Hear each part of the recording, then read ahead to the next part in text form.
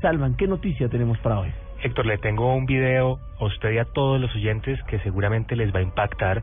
Es un video que se va a conocer en redes sociales y muestra a lo que todos definimos como una sombra. Hay personas que le pueden decir demonio o entidad, que sencillamente empuja y jala a una persona por un pasillo de un edificio.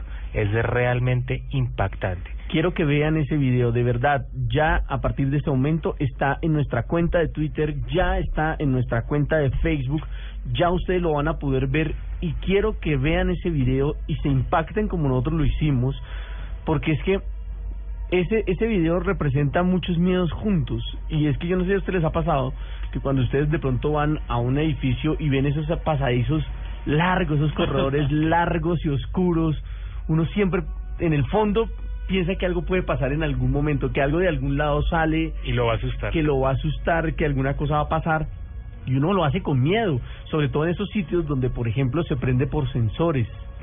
Como acá, que usted va pasando se va apagando y también se va apagando. Entonces usted de pronto hacia adelante puede ver un poquito, pero para atrás usted no sabe quién está detrás suyo. Y no vuelve a mirar tampoco. Es terrible, de verdad. Y ese video puntualmente, que ya los vamos a publicar en nuestras cuentas, como que encarna todo ese miedo de muchas personas. Mire que incluso yo le encontraba una similitud cuando lo estábamos revisando en equipo antes de iniciar la emisión de Luna Blue, con el video que vimos en Chile de la mujer que es atacada por un espectro o por algo desconocido. No sé si logra ver claramente, pero este video sí es impresionante porque claramente se ve una sombra. Que una es la sombra que ataca al hombre, a la persona. Mire, sí. Les vamos a explicar. El tipo va por un pasadizo normal, un corredor normal, como los corredores de los apartamentos. Aunque estrecho, ¿no? Entre un apartamento y otro, el corredor es blanco y el tipo va caminando normal.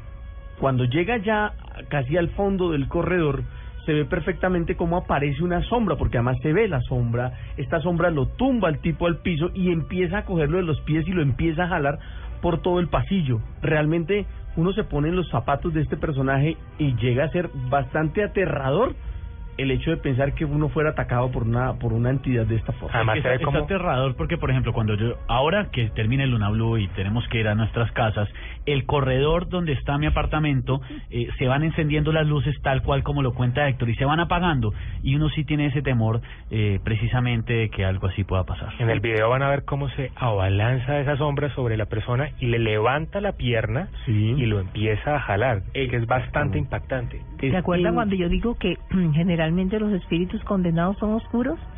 ¿Vieron que esa sombra es absolutamente oscura? Literalmente de color oscuro. Sí.